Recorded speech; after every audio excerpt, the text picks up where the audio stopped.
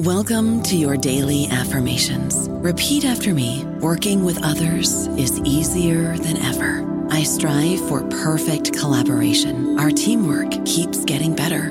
Yeah, affirmations are great, but Monday.com can really get you the teamwork you desire. Work together easily and share files, updates, data, and just about anything you want all in one platform. Affirm yes to start, or tap the banner to go to Monday.com. Across America, BP supports more than 275,000 jobs to keep energy flowing. Jobs like building grid-scale solar energy in Ohio and producing gas with fewer operational emissions in Texas. It's and, not or. See what doing both means for energy nationwide at bp.com/investing in America. With Lucky Land Slots, you can get lucky just about anywhere. Dearly beloved, we are gathered here today to... Has anyone seen the bride and groom? Sorry, we're here. We were getting lucky in the limo and we lost track of time. No, Lucky Land Casino, with cash prizes that add up quicker than a guest registry. In that case, I pronounce you lucky. Play for free at LuckyLandSlots.com. Daily bonuses are waiting. No purchase necessary. Void where prohibited by law. 18+. Terms and conditions apply. See website for details. Welcome to the New Books Network. Hello everyone. Welcome to the Science and Technology Studies channel on the New Books Network. I'm your host Nupur. Today we are speaking to Dr. Rob Kitchen, a professor and an ERC advanced investigator in the National Institute of Regional and Spatial Analysis at Maynooth University, Ireland. We're speaking to Rob about his new book, Data Lives: How Data is Made and Shape Our World. Welcome, Rob. Thanks very much for talking to me. To start us off, could you please tell us a bit about yourself, your academic journey, and your primary research areas of interest? Yeah, so I'm a geographer by training, although I've worked in a social sciences research institute for nearly 20 years now. So I'm kind of a bit broader than just geography these days. I started off in a kind of a more science kind of background and was using kind of statistics and was writing code to draw maps and run analysis on my PhD, which was a joint PhD with geography and psychology. And moved away towards more kind of social theory then once I'd moved off into a kind of post-PhD period. And I really started to look at technology and society. So my first book was about cyberspace in 1998. And then I was kind of interested in kind of mapping the internet and the kind of relationship between what the internet was enabling and how society was developing, and questions around things like urban regional development and so on. And then got more interested in software. Okay. That was my second question to you, which is that I know based on your academic journey that you've been especially interested in questions of spatiality. Is that what brought you to the questions of data processes and politics beyond urban or geographical data per se?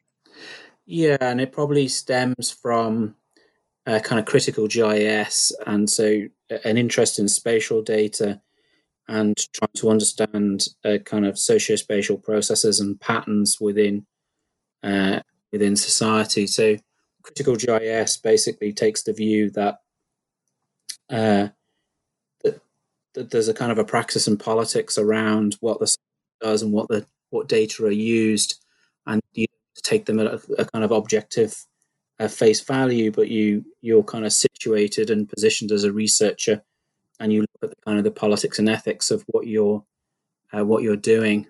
So that's when I came towards data. Really, I was using it a lot in research. I was running a national policy institute, so we were doing a lot of analysis using large quantitative data sets like the census to kind of analyze what was going on in the country. So a lot of this was based around what was going on in Ireland, and also cross-border research, what was going on with Northern Ireland. Right. dealing with Northern Ireland, it became very clear quite quickly that a lot of the data sets didn't marry up with the data sets in the Republic.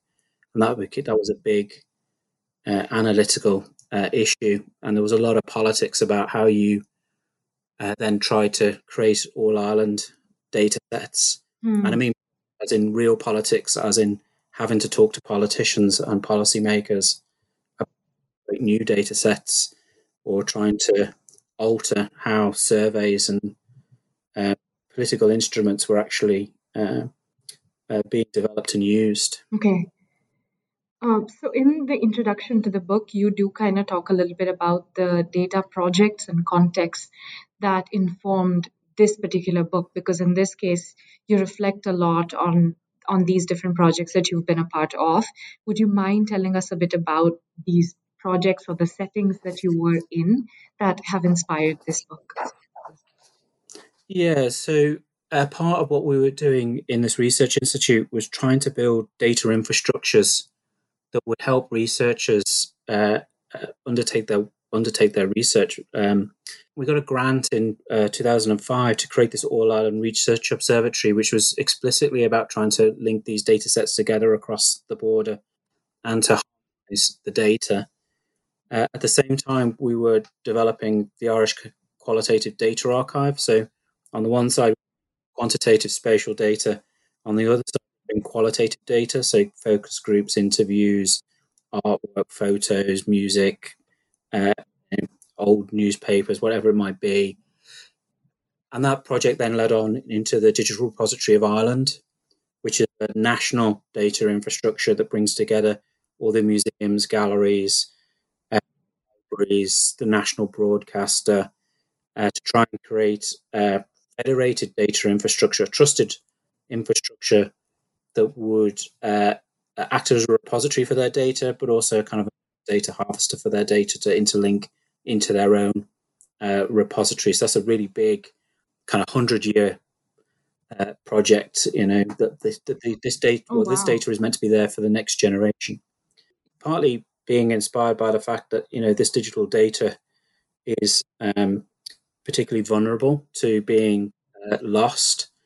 And Ireland lost a lot of its national data in 1922 when the National Data Repository, so the Public Records Office, was blown up in the Civil War. We lost the land records and the parish records, the census records, and all that kind of stuff. So, if we want our grandchildren, our great-grandchildren, and so on to have archives based on born digital data, then we have a repository. So that's what the Digital Repository of Ireland was doing. And recently I've been building city dashboards. So I've been working with Dublin and Cork municipalities to try and create dashboards based on real-time data from census and kind of public administration data. So part of what I'm interested in is actually building these technologies. And what I'm interested in is critiquing and thinking through the kind of politics and praxis and ethics of these technologies. So I'm trying to do both sides. Yeah, in some kind of balance. So, I mean, I think if we're going to develop these kinds of technologies, then we need to be quite critical and reflect about what it is that we're doing. Mm-hmm. For sure. And what kinds of assumptions and values and politics get embedded into the technology, and what kind of work these technology does in terms of, how they act, what kinds of questions they enable, what kinds of outcomes do they produce, do they discriminate, do they deepen inequalities, do they empower people, what is actually going on with these things. Absolutely. So a side question, because I'm not well acquainted with the Irish landscape, is just that you mentioned these really important and interesting things about data related to also cultural history and memory, and hence sort of a sense of national identity. I was just curious, if when you went into some of these projects, what kinds of anxieties or desires are connected and woven into this particular Irish data project? Yeah, I mean, there's politics in all of them. So the cross-border project, as you can imagine, has a lot of politics between Northern Ireland and the Republic of Ireland.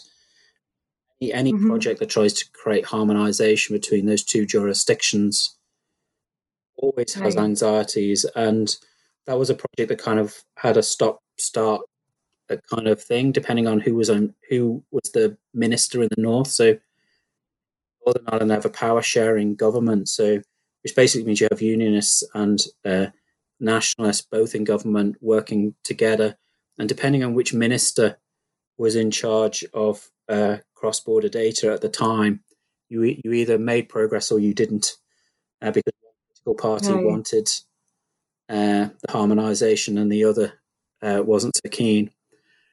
So there's a lot of politics went in that project. I mean, there were a lot of meetings. There was even things like the atlas we produced pulled off of the presses because a political party objected to the title, and so we ended up with the Atlas of the Island of Ireland, which is geographically correct and kind of seen as less political than an All Ireland Atlas.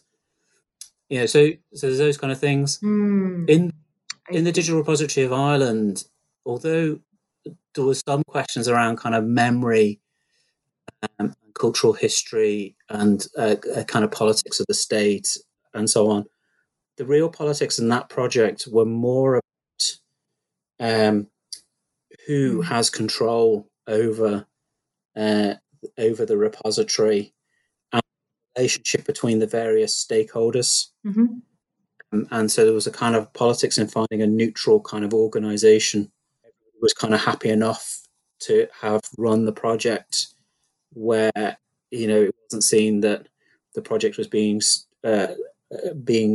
delivered or made suitable for any one particular institution, and respecting that each of these entities would want to retain their own repositories. Now, some of them are too small and they don't have the capacity to build their own infrastructure. So the DRI provides that infrastructure. In other places like the National Library or National Museum, they might have their own data infrastructure. And what you want to do is link up across onto the metadata, so you kind of federate their content into your content while it stays on their servers. So questions around ownership and kind of control and so on. So different set of politics. Getting to the book that we're talking about today, can you tell us a bit about the origin story of this book? How was it conceived, and how did you come to writing also in this particular style and structure that we'll talk about in a minute, which is, I suppose, slightly different from the projects that you've done before? Yeah, so it's a kind of an academic book, but not told in an academic voice, and basically what it is all the anecdotes that I use in my teaching to illustrate the points I'm trying to make. So that's kind of why they're more kind of stories and biographical. So I talk to illustrate the points I'm trying to make, the theoretical points or the practical points.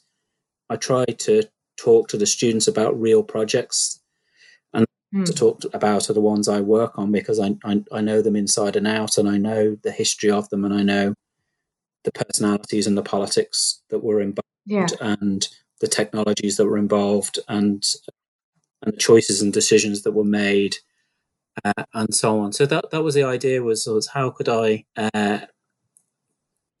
find a way of producing that kind of more anecdotal to a certain kind of material that would be useful for my students, but might be also useful for students elsewhere who want to get grounded inside look at how some of these kind of data projects work, whether that's open data or whether it's data, or whether it's how data infrastructures work.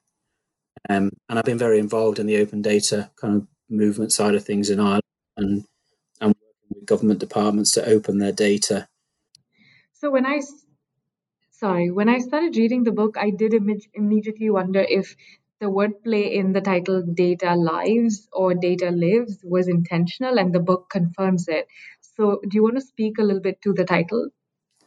Yeah, so the title is kind of plays both ways. So it rhymes with both gives and with hives. So data lives, which is kind of the book is structured into two parts. So the first part is the life of data. So that's data lives, is living with data, and that's data lives. So yeah, I was trying to kind of play on the two parts of the book and the kind of two lives of data, the actual cycle of data itself, and then how data impacts on our everyday lives. The structure and the content of the book that uses like short fictional stories punctuated with essays, as well as your emphasis on everyday life and liveness, I suppose, makes this book really interesting to read. So, would you like to tell us a bit about why you chose this style of writing and how the book is structured? You just said there are two different parts, and yeah, just kind of how it, people might read the book. Yeah, so most of my career has been kind of telling stories with data. I teach and I kind of tell stories about data, and so that's I kind of and they are kind of based around these anecdotes. So I did, and I kind of was interested in trying to come at this in a more playful kind of way that maybe communicates in a way that will connect with people's everyday experiences, as opposed to being quite distant. So a lot of examples are things that people can hopefully relate to. Their conversations about, you know, how a dating app works, or how Netflix recommends things to you, or how you might, how you store data, or how the data is being used by companies in relation to, or how the state is using data to make decisions about you, and the kind of the glitches and the decisions and so on that are involved in that. So I chose to do it in two ways. The first way was through actual stories, so short stories, as a fiction.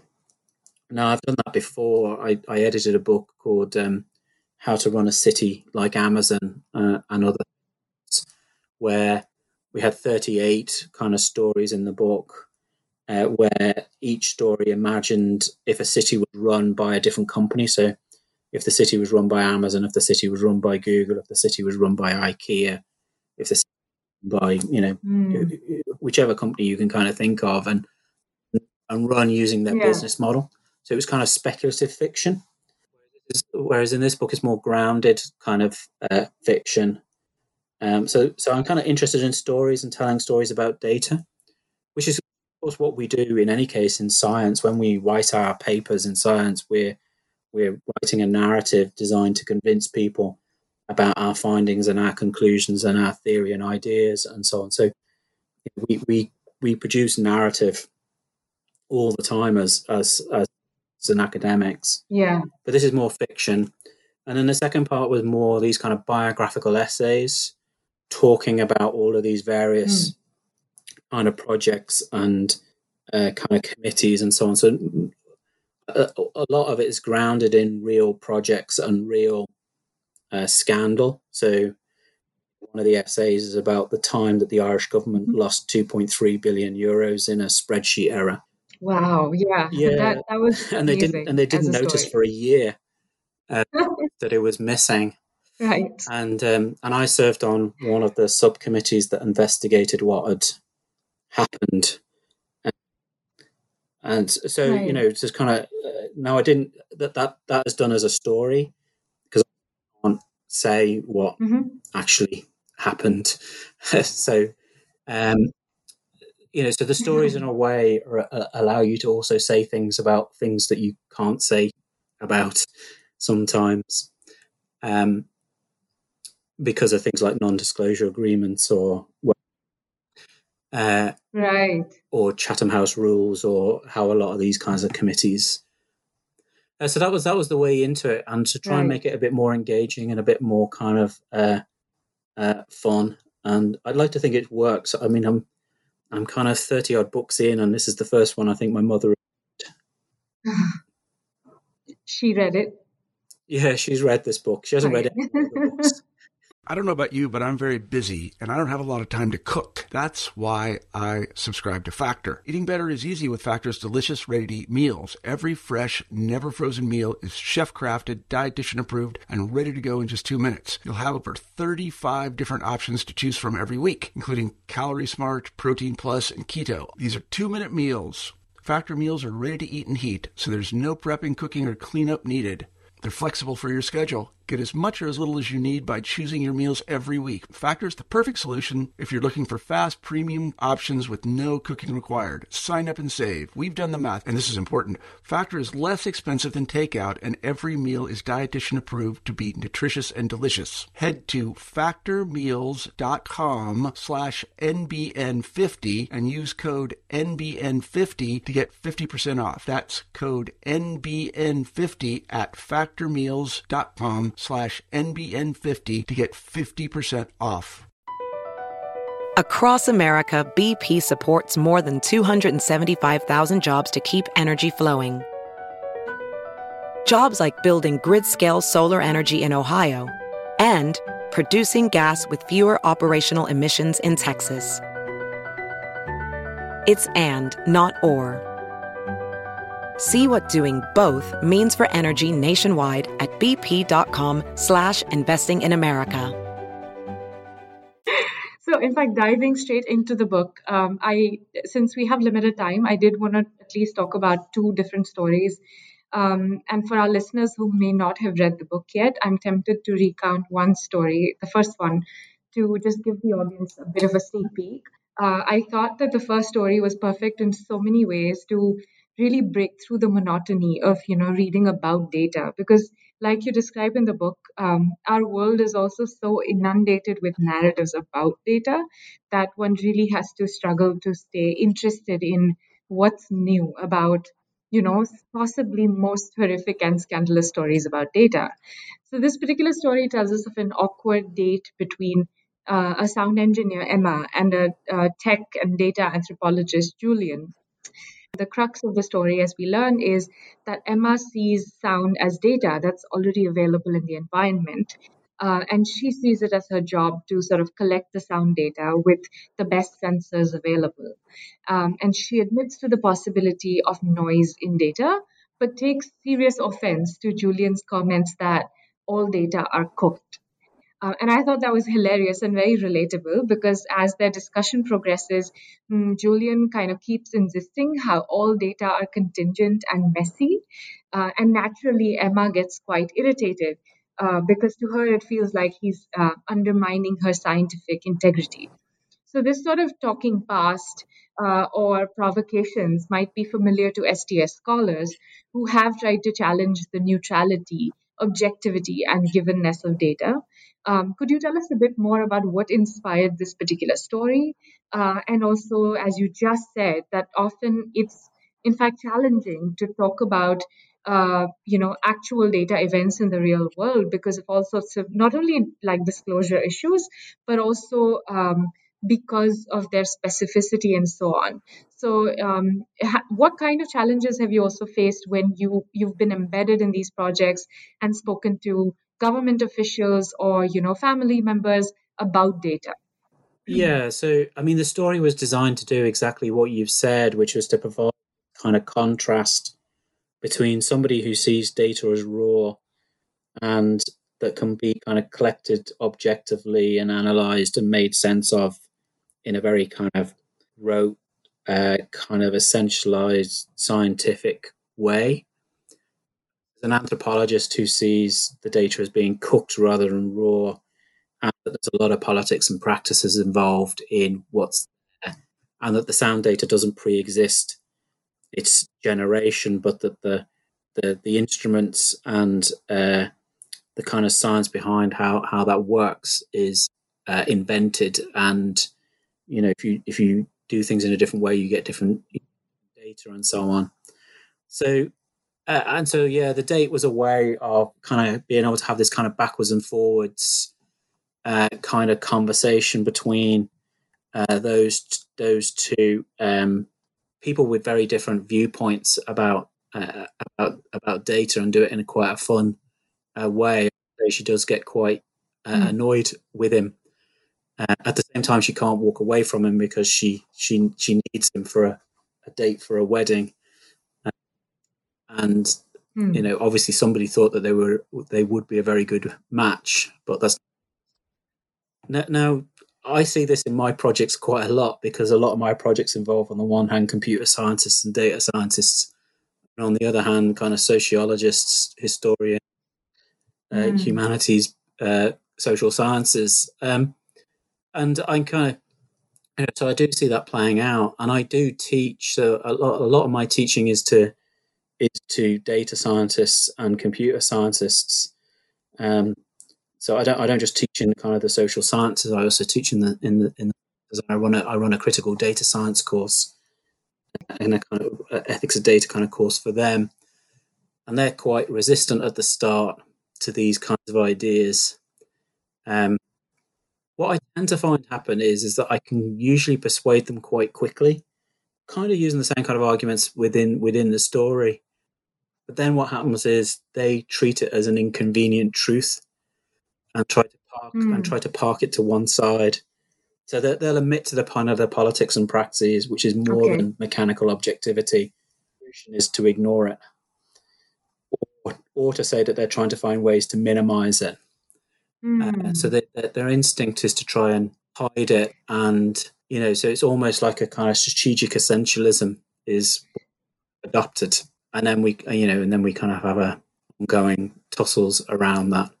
But yeah, that's the typical kind of reaction. Right. I think.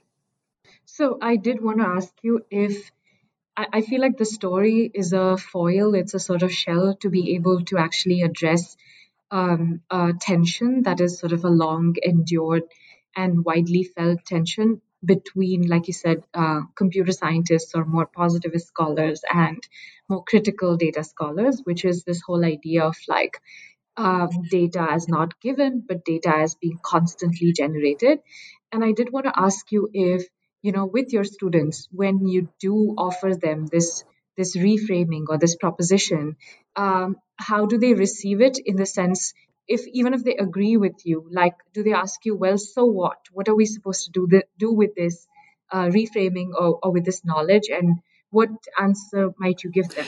Yeah, so they do tend to be quite resistant, and where I try to push them towards is more critical versions of science, basically. So ideas of critical data science, really bring on ideas of critical GIS or radical statistics or critical realism. So there are a number of people who continue to use quantitative data, statistics, kind of mapping and so on, that have a more critical kind of understanding. So they recognize their kind of positionality and their situatedness, and they recognize the politics and practices in how they're modeling or what kind of work that they're doing. Absolutely. And so I try to push them towards that kind of framing, really, which does, as I said from earlier, does draw on my kind of history of engaging with critical GIS and so on, which is a long-standing debate in geography going back into the early 1990s. So some of the debates that have been going on in critical data studies, I think, have been going on in some disciplines, not just geography, but also sociology and some other disciplines for quite a long time, in this kind of positivist, post-positivist kind of long-standing debates, and then people trying to find a middle ground or an alternative without actually ditching stats and quantitative approaches. And what happens, not just with students, but I imagine you've spoken about this with also like scientists who sort of come from more confident positions, having done this in their own practice. What happens when they hear this and then they say, well, it's only a matter of the sensors getting better? Because I do know that in the story, Emma basically says that the sound sensors will get better. The technology will continue to get better. So the contingency and the messiness that you're so invested in showing me will eventually reduce or go away. Like, why should I even care? Because, it's only a matter of technological advance. Yeah, so this is the kind of appeal to mechanical objectivity, to this kind of notion that you can be apolitical in how you go about doing the research.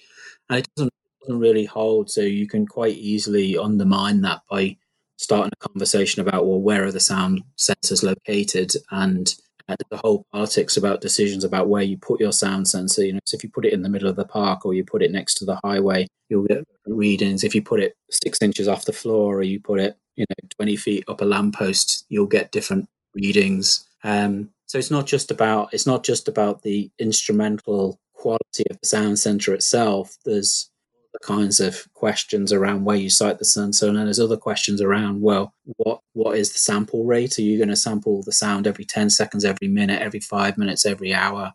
What are you going to do with the noise that's in the data? How are you going to transform that, and what way you're going to do? Now they will say that they all use, absolutely. So their appeal then is towards standardization. We have protocols and standards for how we deal with that. But of course, standards are negotiated, and there's a lot of politics in standards. I mean, there's a huge global fight going on in standards at the minute, really between America and China, about who has control of the various standards organizations and who's driving the agenda. And obviously, there's different laws and regulations in different places. So in the EU, there are different kinds of regulations around these. So standards are really very highly political. And I PhD student Jim White, who did his PhD on city standards or city data standards. I think 80 different data standards, and they all vary. So which one you pick will make a difference to what you do. So you just keep having these conversations by also making it clear that what you're not trying to do is undermine their scientific integrity. This is not about rubbishing science. I mean, science is really very, very important, and the developments we make through science are very important too. So we're not trying to damage the reputation of science. What we're trying to do is get scientists to acknowledge where there are particular questions or weaknesses that need kind of rebuttal or answers to what's going on, and to own that kind of politics and practice rather than deny or try to hide it. So instead of pushing the inconvenient truth to one side, it's actually owning the inconvenient truth and driving the narrative around why, even though there might be issues, that the science still has some degree of integrity, which provides some level of value in relation to what it's trying to do. Right. Julian is trying to say, look, I'm actually not undermining your science. I think your science is really good. I'm just trying to unpick what's actually going on and what kinds of values or work is being done in relation to the sensors, and to acknowledge them rather than deny them. Right. That's such a fascinating way of putting it, because I feel like if we're able to show more positivist scientists that, critical science studies, for example, is not in opposition to, but in fact devoted and committed to bettering, improving, deepening the scientific practice itself, that might just solve a lot of things. Yeah, I mean, I've had people kind of say, look, what are you doing? You're building this technology, you're building dashboards. Like, why are you undermining your own work? Yeah. My answer to that is that I'm building it to destroy it, to build it better. I every project I build, I have every intention of trying to dismantle. As theoretically try to dismantle, and empirically try to do it as a way of the weak points to be able to build it in a more robust, rigorous way that is very open and transparent about what it's doing, how it's doing it, what its consequences are, how it acts in the world, what's going on. So it's about being explicit and open and trying to improve, as opposed to trying to hide and try to deny and try to hoodwink, have this kind of shield of strategic essentialism, which is basically, strategic essentialism basically just means pretending that the issues are there are not there. In another story, Gridlock, we get a glimpse of the traffic management system on a bad day where the sentient machine, Travista, has stopped functioning properly. The human hero of the story, with help from his female colleague, manages to save the day.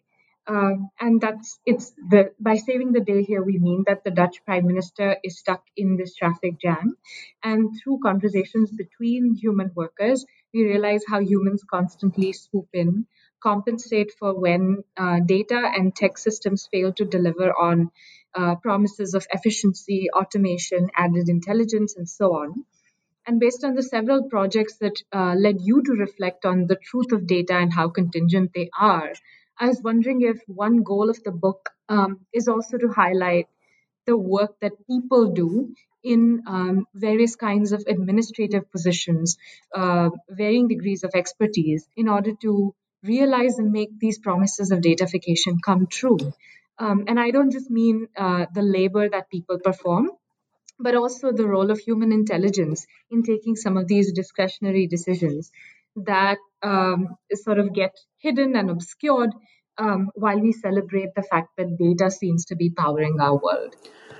Yeah, so the Gridlock story is based on actual real field work. So with a postdoc researcher called Claudio Coletta, who did an ethnography of the traffic control room in Dublin. He was based in the control room and observed what was going on in there over a couple of months. And the system is automated, so it's taking data from kind of 800 inductive loops across the road network, and it's taking data from 400 odd cameras, and it's also pulling data from social media. It knows where all the 1,000 buses on the network are at any one time, and so on.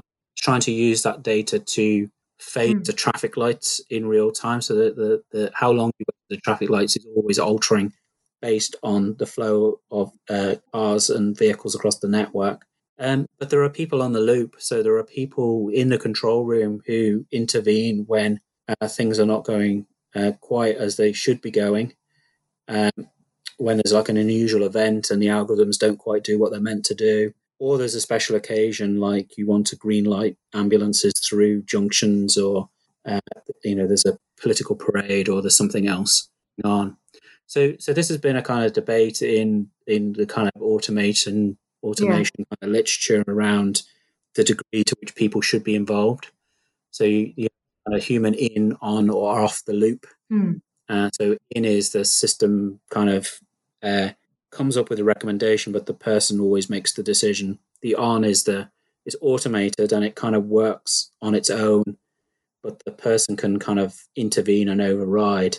And is the whole thing is just seeded to the algorithm, which just works with relatively little oversight. Where that debate kind of got interesting was the debate over killer drones. Okay. Every government was asked whether they would develop systems that were in, on, or off the loop. Whether you would seed the killing of people fully to an algorithm, or whether it would always be done by a human, even if identified by an algorithm, or whether it would be some hybrid kind of on the loop system. So that's what that story looks at, is a person working with the system to try and deal with a kind of congestion crisis when there's a very high value individual who needs to get to a particular meeting.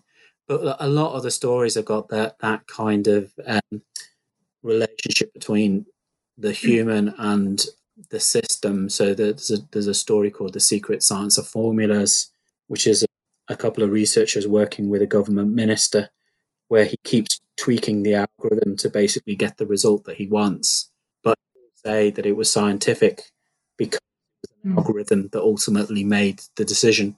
So he wanted to be able to hide behind the kind of objectivity of the algorithm, even though he's tweaking it constantly. The story called Fighting Fires, which is where somebody who's been a volunteer firefighter loses their unemployment benefits because they've not been making enough job applications, and the algorithm in that system, in the government system, has basically flagged him up as a problem and bumped him out. So even though he's doing volunteer work for the state, another part of the state has bumped him out, and he's having a negotiation with the person in the office.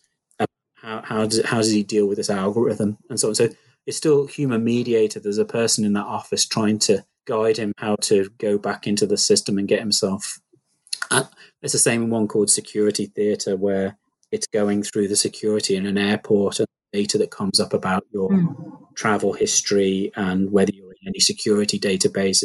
I mean, that's a mediated story as well, and I've written about that in the past as well, about Security Theatre, how different people can negotiate different things through the security depending on what their background is and so on. So although in theory it's very technical, in a lot of ways it's actually a very human mediated process where you kind of have a negotiation with whoever's at the passport control or whoever's controlling the airport security machine and so on. So people are in these systems in lots of different ways, from the requirements analysis and the coding and the building and the developing through into its use and how it impacts on people's everyday lives. I do remember the story about the firefighter who was too busy doing his job so that he couldn't fill out the job applications. And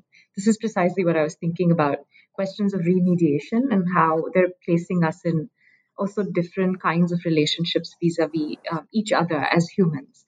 I did have a question about the data stories part, and I was going to ask you this towards the end, but I think you already hinted at the fact that you've perhaps intended this book to be more of a teaching tool rather than simply just being a theoretical contribution or intervention. So do you imagine that this would be taught in STEM departments, or that it would be sort of this valuable aid for instructors who are dealing with students who are otherwise being trained to have faith and trust in data? Yeah, to me, it has three audiences really. I mean, it is a kind of traditional, maybe more STSS, critical data studies, geography, sociology, some of the humanities, media studies, and so on, who are in data and data work and the like of the data cycle. Like it does still have kind of theoretical ideas in the book, and hopefully I contribute to those debates rather than just rehearse them. The second one is around kind of teaching as a pedagogic tool. There's loads of examples in the book. So the book is basically all of these little stories and anecdotes, kind of illustrations of how things work. So it provides a lot of kind of real world examples of what a lot of these systems and infrastructure are doing. And that could be to people on the science side of things, but it's also actually to people who are on the social sciences and maybe in things like humanities and so on. And the last group is actually just a more kind of, it's partly almost like a scholarly trade book. It's aimed at a general audience who are interested in data, what some of these systems might be doing and how they work, and how we can kind of think kind of critically about them. That how can we kind of reflect on what's going on and maybe think about alternative ways of doing things or acknowledging what's actually happening. Right. Towards the end, in the conclusion, you referred to an earlier book which came out last year, which is Slow Computing, that you co-authored with Alistair Fraser. Having established that it is increasingly difficult to entirely escape top-down capitalist data futures, you both call for enacting a digital ethics of care and also the need to claim and assert data sovereignty. Could you elaborate on these 2 points? What did you mean, and what does that particularly mean in the context of this book? Yeah, so a digital, a kind of an ethics of data care is around, it's building on the feminist notion of ethics of care, which is about how best to kind of respond to what's going on, that thinks about how we're treated. So it's partly about treating others how we would expect ourselves to be treated. So it's how best to respond to things. It is kind of related to social justice issues, but whereas social justice tends to focus on kind of rights and rules and principles. And so this is a more kind of grounded, embodied, day kind of notion of reciprocal care. That's where we've been coming from, and kind of setting out ideas around, well, we don't just have to accept the ways in which data are being used in things like data is being used all the time now to profile us and to make decisions about us, in ways that are really problematic. And a lot of people are aware of these kind of debates now after kind of Snowden and WikiLeaks and Cambridge Analytica and all of the various breaches and all these kinds of things. So I think people are aware that data is being harvested about them and it's being used to make decisions in relation to them. But we all feel a little bit kind of disempowered in that it's these organisations who are a bit black boxed and bit of a distance, or by the state, who are quite difficult to challenge. So what do we do at a kind of a personal level? What do we do? Also, just as importantly, what do we do collectively? Like, we kind of band together to alter what's happening. So this is our idea around kind of slow computing, and we kind of developed this notion of kind of data justice, which is really rooted actually in kind of indigenous scholarship. This notion of kind of data sovereignty. And in the computing book, we also talk about temporal sovereignty, how a lot of this technology seems to speed up our everyday lives and create temporal density and fragment our kind of schedules and so on. So we always feel there's not enough time in a day to some degree, and it's because we're busy because of this technology. And so, so the idea of data sovereignty then is, as well, how do we gain some autonomy or control over our data? Now, obviously, in indigenous scholarship, that's about, it's very much about sovereignty. It's about, it's about how data is being used to govern and regulate and control particular populations, and using kind of knowledge structures and ideas that don't tie in with their own kind of worlding and their view of the view and thinking about the world. But in relation to us, it's about kind of interventions where we can get some level of control over what we're doing. So, and that can work individually. So we talk about 4 kinds of interventions. The first one is curation, about being careful about what data we share, because we volunteer a lot of data through things like social media and so on. So, and the websites we visit and what we online for. There's lots of ways in which we give data away. And there's lots of ways in which the data is just harvested, but we can make choices about what technology we use. So we don't have to have a networked washing machine. It's about curating the data and what's there. Second one is to use things like open source alternatives. So rather than proprietary software that harvest a lot of data for those companies who see their data as a secondary market, the open source, open access kinds of projects don't ethos. So rather than using the kind of Microsoft system, you use OpenLibra and there's loads of these. Every major software package you can think of has pretty much got a source alternative. The third one is actually to step out of systems. It's to stop using Facebook. It's to stop using technologies that we feel are where their pernicious effects are enough that we would say the benefits are not commensurate with the positives, and maybe we're better off stepping away from them. And the last one is obfuscation. So the idea, putting in false answers, evasion, non-compliance, trying to mess up the data, basically.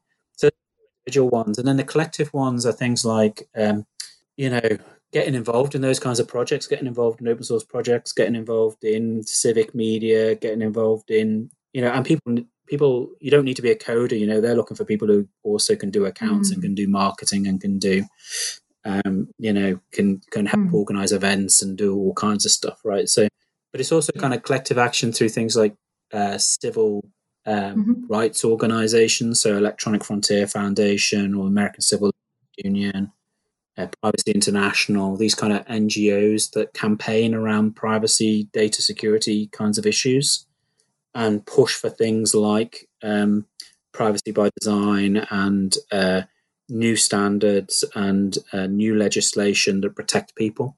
That can often be done through unions. So within their own organisation, unions looking at what workplace surveillance and pushing back against those kinds of ideas and so on. So it's both individual and collective. I think part of the issue with a lot of the kind of the self-help digital detox literature is it just focuses on the individual. In a lot of ways, the real purchase comes off a collective. Things like right to be forgotten, the right to disconnect, those kinds of ideas. They come out of collective movements rather than individual action. So it's about doing it at both levels, and also kind of having this notion of reciprocal care. There's all kinds of ideas that can be drawn in here, things like data justice and so on. But it's that kind of space, really. Those kinds of ideas is what we've been advocating for, rather than just accepting all of these kind of data relations. Right. Kind of resist and challenge them and try to alter them. I particularly appreciated this phrase or word that you used in the book, which was our data-infused fates. And I definitely feel like times when, in common layperson discussions, we talk about data futures, it really feels like this inevitable top-down, totalized data fate, as if we just need to sort of subjugate or just give in to it, and there's nothing we can do about it. So I really did like and appreciate the fact that you brought in these two alternatives, which I guess also feel very doable, very feasible, like you said. Because often imagining that anyone who's non-technical reading this book, I feel like a lot of people go away with the question as to how they, with their skill set, can participate in what is being asked in the book. So I did really appreciate that. Yeah, and there is a kind of a teleology that at work in these kind of big businesses around. There is a kind of a fateful, like, this is the way it is. That it's difficult to push back, it's difficult to rearrange or to rejig the arrangements as they are. So there is this kind of this notion of a kind of a data doxer, or a kind of surveillance realism that that there's no alternative, there's no way out of the way things are, and we a lot of what I'm writing about is the way in which things are contingent and contextual, relational. And that there's a lot of space in which to rejig things and to imagine alternatives. So you can imagine things like data trusts, for example, give a lot more control to the people who the data relates to, as opposed to the state or proprietary companies and so on. Yeah, I feel like that's something that this book did for me as well, which was that when I teach undergrad classes to STS or tech students, I often get them to the point where we say, okay, data are contingent and messy and relational, but so what? And if that loop isn't closed with not a utopic, but at least a hopeful answer that talks about sort of empowerment or how you can do things, which this book did really well, which was that, well, if we understand that data are contingent and messy and relational, then that in fact means that we have agency, isn't it? Yeah, exactly. And I think there's a tagline on the book that, it kind of says there's a lot of kind of politics and there's a lot of issues here, but there's also hope. And as you say, the hope is the fact that there are these kind of fissures that can be kind of opened out to, it's kind of reimagine, remake, recast, what these structures are, how they're built, who they serve, what they aim to do, how they're regulated, how they're controlled, and so on. That they're all, these are not fixed, immutable sets of relations. So that kind of politics is in the book. I mean, the book is like 100% that. It's 100%. What can you do yourself as an individual or as part of a collective to intervene and to imagine things differently. Yeah. Exactly. This has been a wonderful discussion. Thank you so much. But before we let you go, I'm sure we would all love to know, what are you working on currently and what might we expect to see from you in the near future? Yeah, so there's a book in press at the minute, The Data Revolution, which is the second edition of that book. So it's 7 years since the first one, and a huge amount has happened, kind of big data, open data in the intervening time. But actually more of what's happened is there's just been a huge expansion of academic work on kind of critical kinds of approaches onto data. So that book's been basically entirely rewritten. It's about 70% new content, wow. and is it extended a lot? So it's about 50% longer than it was as well. So in September, and then the book I'm working on at the minute is on time. This is on the timescape of cities and the kind of role of technology in relation to that. In my head, it's a kind of the sequel to the Space book, which was all about software and space, right? Whereas this is about technology and time.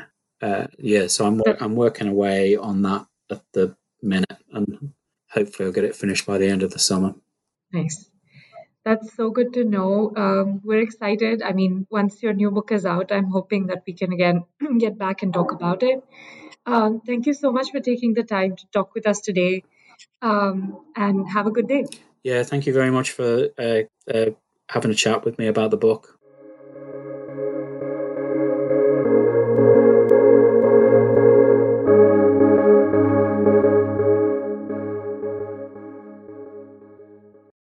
Hello, it is Ryan, and we could all use an extra bright spot in our day, couldn't we? Just to make up for things like sitting in traffic, doing the dishes, counting your steps, all the mundane stuff. That is why I'm such a big fan of Chumba Casino. Chumba Casino has all your favorite social casino-style games that you can play for free anytime, anywhere with daily bonuses. That should brighten your day a little.